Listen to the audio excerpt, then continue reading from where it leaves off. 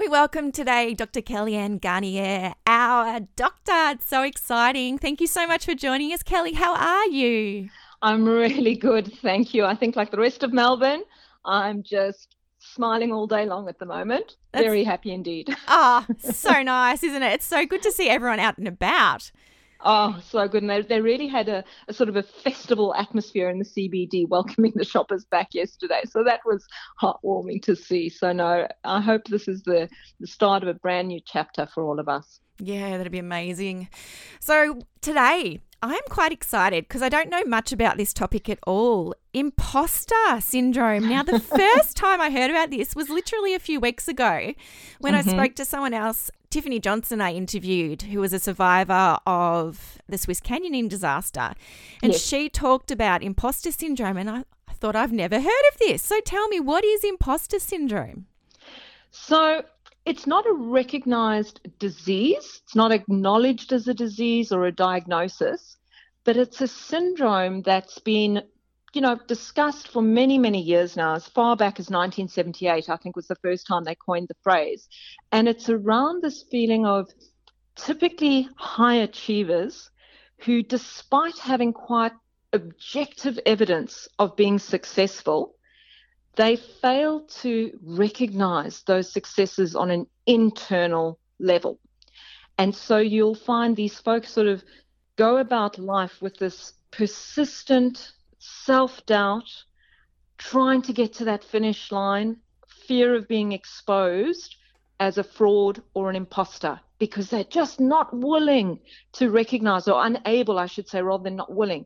They're just unable to recognize that, hey, I'm doing good, and I did well then, and I have achieved, and good on me.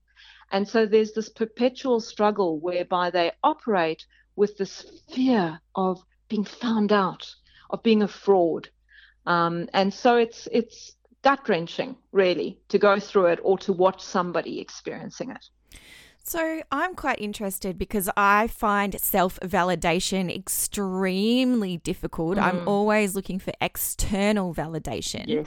Yes. So do people come to you and say, I feel like a fraud? Is that the words they use? Like, how do they present to you?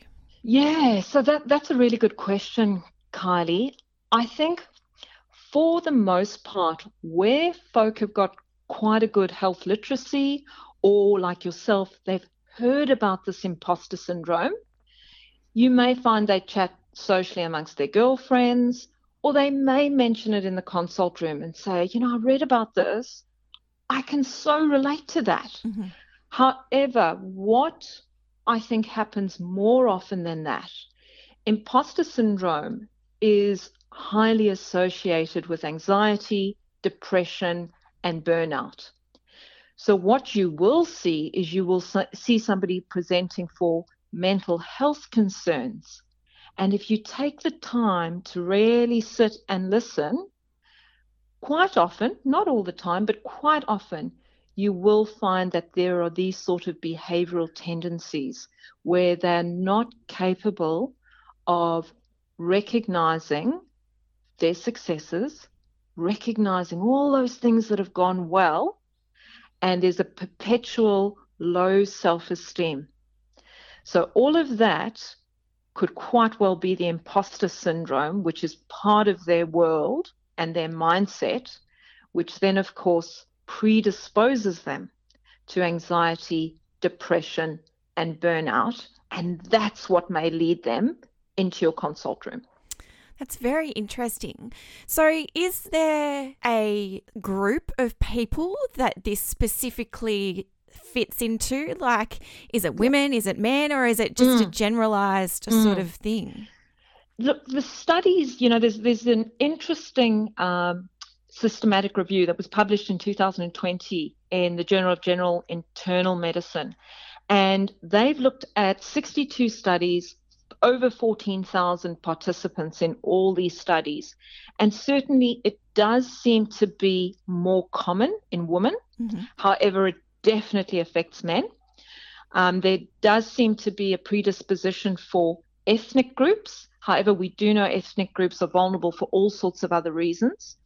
It is across the broad spectrum of age groups. So we are seeing, they said the average age was around about 20, but then they were quick to comment that the likelihood of that being overrepresented is probably because most of the studies were done around students because they're easy to study, whereas there's probably a lack of studies in the older cohorts. But it certainly does stretch all across the career span and all across the age groups. It does cross industries. We talk about it a lot in healthcare, and there's a couple of reasons why I think healthcare workers may be predisposed. One of the reasons is, what sort of tends to drive this, one of the fears which makes you vulnerable to this is having to maintain a social standing and not wanting to display imperfection to others. And that is so common in medicine for all sorts of reasons, okay? The other thing is it tends to be your high achievers. So, of course, in the entrepreneurial world, we see some incredible high achievers. In the science world and in the economic world, in healthcare, but we do tend to talk about it a lot in healthcare, which I suppose has quite a high concentration of folk that are perfectionistic and sort of success and goal and high achievement oriented. Yeah, that's really interesting because as me, a human being, I forget that surgeons and doctors and all those people are humans. Yes. So there's almost an underlying expectation that they are perfect. Yes. And, which comes first, the chicken or the egg? Is it the public and the systematic and the sort of industrial expectation, or is that driven from the individuals themselves? Because I can tell you now, most of us that work as doctors want to get it right all the time. When we get it wrong, the stakes are high. And we want to do the right things by our patient, and we don't want to be that doctor that makes the mistake and, heaven forbid, have some catastrophic consequences as a result of our actions. And we don't want our peers to think of us as incompetent either. So I think it very much is a chicken or the egg. I think it comes from both sides. We talk a little bit about humanizing healthcare, and I think that's an incredibly healthy approach. And, I would love for doctors to be seen as human, but again, we need to see ourselves as human too. So it really, I think the cure, as it were, needs to be applied or come from both sides. Yeah. So what sort of treatment can be utilised? I mean, it sounds like it's ingrained and long-term. Yeah. Very, very, very good point. It is ingrained and long-term. And as I think we've alluded to, there's some personality traits there. There may be some biological predispositions with this association with anxiety and depression. There certainly would be some workplace contributions and some cultural contributions from the workplace. But then, as I've also suggested, you've also got the societal contributions. So in terms of what the research says around treatment, believe it or not, there is very little research. And that may be because it's not a defined diagnosis, okay? It's not a label we apply to someone. You can say somebody has been diagnosed with anxiety, diagnosed with depression. You don't do that with imposter syndrome. And so it's possibly a result of that, but we haven't really got a body of evidence around best practice for treatment. However, common sense wise, we would say, look at the multifactorial nature of how we've got there, and anything you can do to work on each of those aspects will obviously be helpful. But then the other thing is, because of its association with anxiety, depression, and burnout, make sure you check for those diagnoses along the way, because we've got very good, well-established, evidence-based treatment approaches for that. So you may as well contemplate that. And then the other thing that's mentioned, as you suggested earlier, is just validating somebody's doubts, somebody's fears, and, building up a support team around them who can do that as well. The other thing they suggest is quite helpful is because of the pervasive feeling of, I'm alone, I'm a fraud, nobody else is like this, group work may be quite helpful just to normalize the fact that there are others who are just like you confronting exactly the same fears and doubts, and that might be quite helpful. But it remains to be yet seen whether somebody who is quite worried about the social stigma of appearing imperfect is about to say, yeah, pick me, I'll join a group. Because I think about joining groups too, and I feel social anxiety.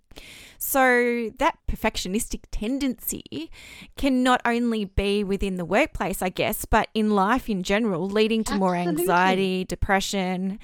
That's exactly right. So many of things, mental health, I think bad mental health begets bad mental health. And, I'm so passionate about all aspects of well-being because it's like, building that foundation so that your house stands firm on rocks rather than on sinking sand. And, something like this does affect us in our family relationships. It affects us at work. It affects us in other social relationships outside of our families. And in the same way, the building blocks for a strong foundation should be occurring in all those different environments as well. Social supports and a sense of community is absolutely critical. And that's challenging to gain when you're always judging yourself.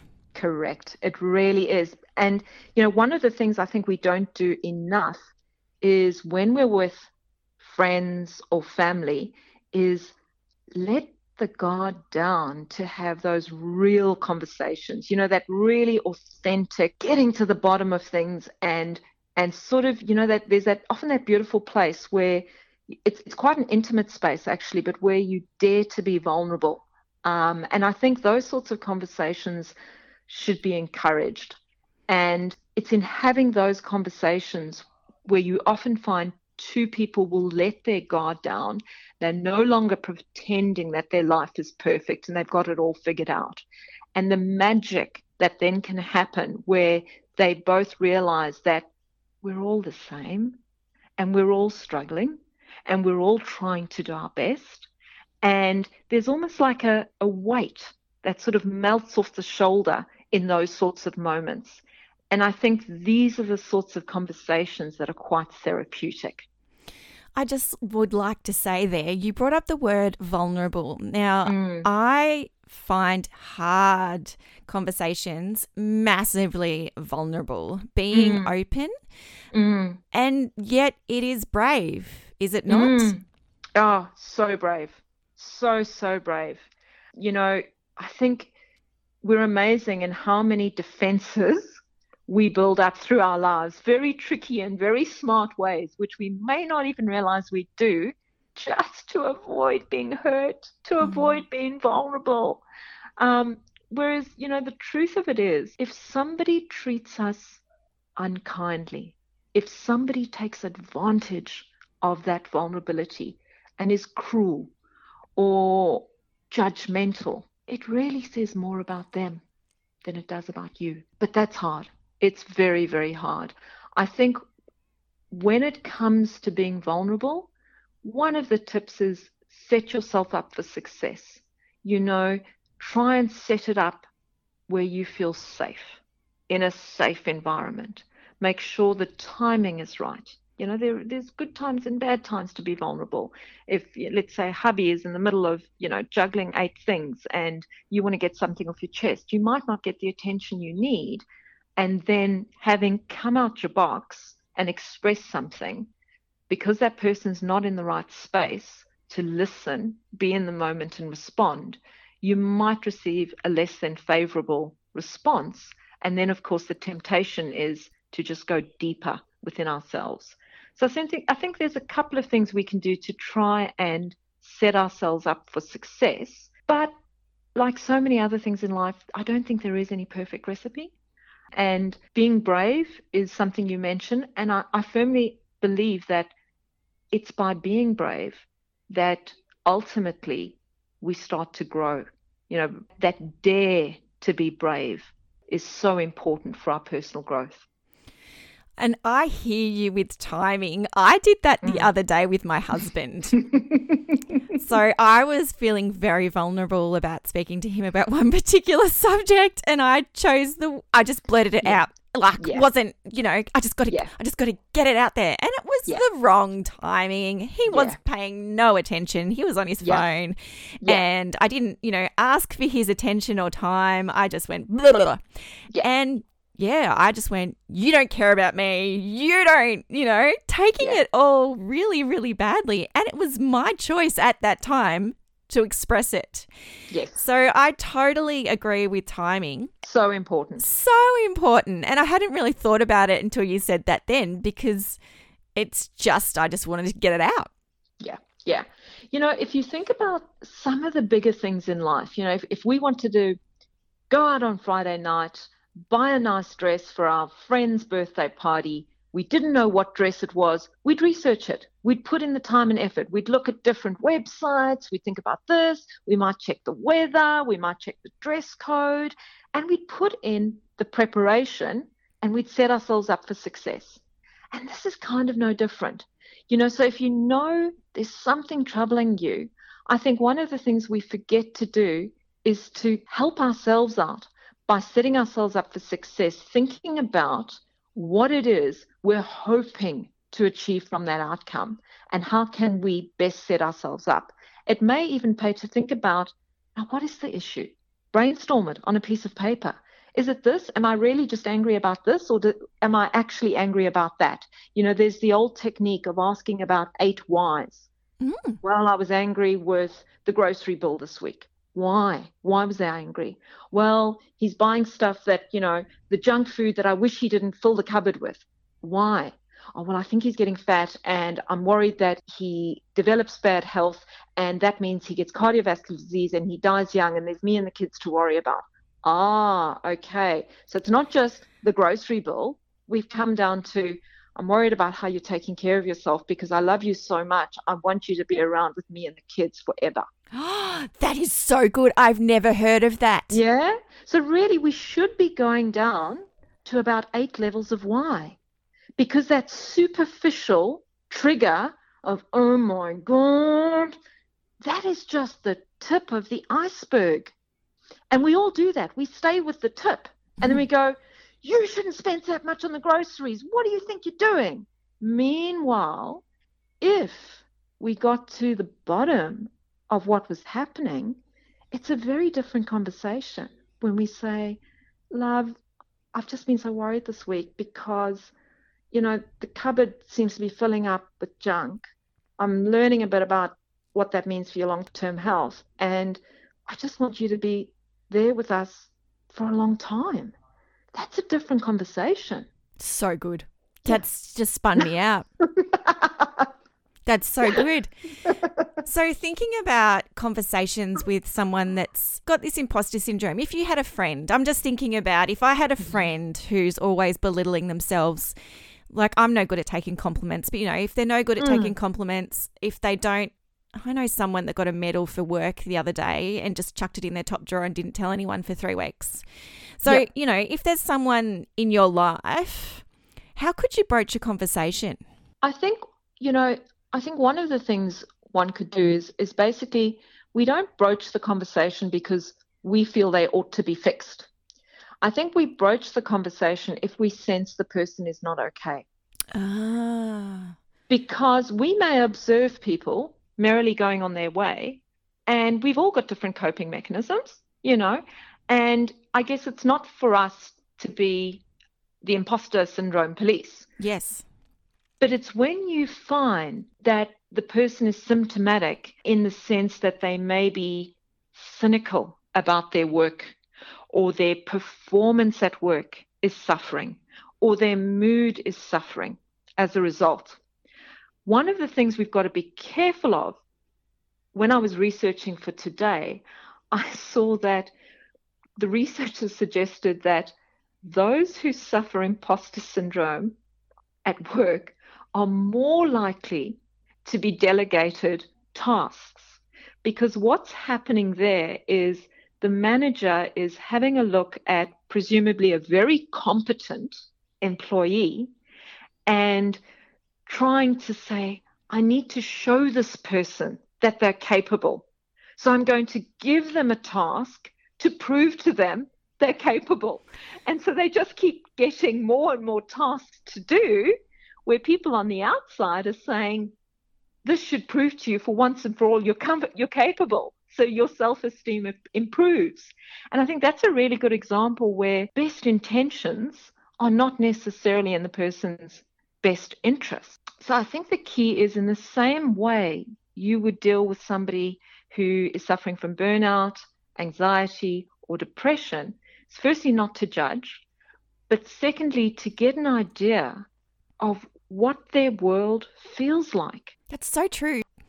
You know, and there's that sense of, there's a sort of a meme that was shown to us in med school. I wish I could relay it correctly now, but there's the sense of not trying to talk somebody out of a depression or out of an anxiety, but instead sitting side by side with them and saying, I'm here with you. Let me experience where you're coming from right now. I don't think your job is necessarily to be their therapist, but if you provide a safe space for somebody to share the way they're experiencing things, I think that's quite helpful.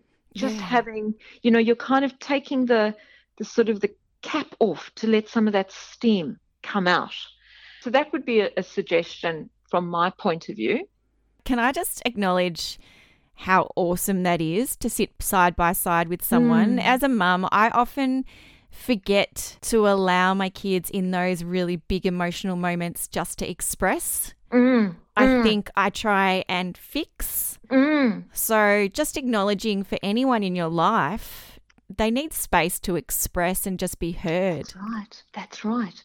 Because this is also their journey. And as somebody who has, according to society, achieved a lot, I sometimes find myself that when I need that validation, sometimes it can be perceived as, oh, you're looking for compliments. So that's the other thing that I think is tough with this imposter syndrome, is that it may be perceived as, oh, she's just fishing for compliments. Whereas in their worldview, they don't see, or they don't internalize, they don't recognize, they don't feel from the pit of their soul, their self-worth that should be there, you know, not necessarily even by virtue of everything achieved, but just by virtue of existing and being on this planet and being a wonderful human being. That self-worth is not there. So I think one of the other things that would be quite harmful is to try and convince them that they should feel better about themselves. And again, that comes down to what you're saying. We don't need to fix. I mean, stereotypically, women are always saying they get annoyed when men go into that fix-it mode rather than just listen. And as you've alluded to, I think we're guilty of doing this as parents as well. We want to come up with a solution rather than just being present and witnessing the pain or witnessing the roller coaster ride of emotions that young person is on. And by just being prepared to stand back and witness it, you then often give them enough space, as you say, safe space, to feel that they can explore. And this is their journey. And you get to observe that. And I think when we rush in to rescue or to offer a solution, again, use that same why? What does this mean to me that I think I ought to provide the solution here or teach them another way? That's so true. And I was just thinking too, with imposter syndrome, our society, Australian society, I'm generalising, big generalisation, but tall poppy syndrome. Some people think, oh, they're up themselves or, you know, oh, they know that they're good. I'm not going to give them any more compliments. Yeah. But I guess that just feeds imposter syndrome, doesn't it? Yeah, It absolutely does. My sister has a phrase for this. She calls it the curse of the competent. And, it's who do you give it to? You give it to a busy person because they get the job done. But very few people end up saying to the busy person or the competent or the go-to person who's always achieving and making life look easy. Very few people approach that person and say, how are you? Are you okay? And I can relate to this in my own family, where I was having a tough time several weeks ago. And my mum turned around and said, but Kelly, nothing's ever too much for you.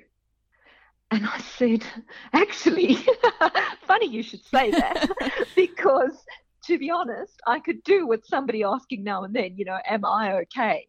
And I said to her that often when you're the person who just gets things done, nobody ever stops and says, are you okay? And I'm definitely guilty of imposter syndrome myself. And nobody would necessarily know that, so it's a tricky one. You don't necessarily wear it on your sleeve. Very tricky. Thank you so much for being so vulnerable then, and also for sharing all of this information about imposter syndrome. Dr. Kelly, you are amazing. Thank you. You're welcome. So, Dr. Kelly, you are available at QV Medical Elizabeth Street in Melbourne, redefininghealth.com.au, and now, how exciting for the people in Rosebud and on the coast, she's now at Whole Health in Rosebud. So very exciting there. So thank you so much for your time, for your amazing knowledge today, Kelly. My absolute pleasure. And get out there, Melburnians, enjoy the sunshine, and just keep doing the right thing, and we will get through this. Thank you. You're on Good Health Radio with Kylie Roger. We've been talking to the amazing Dr. Kellyanne Garnier, and we will be back after this break.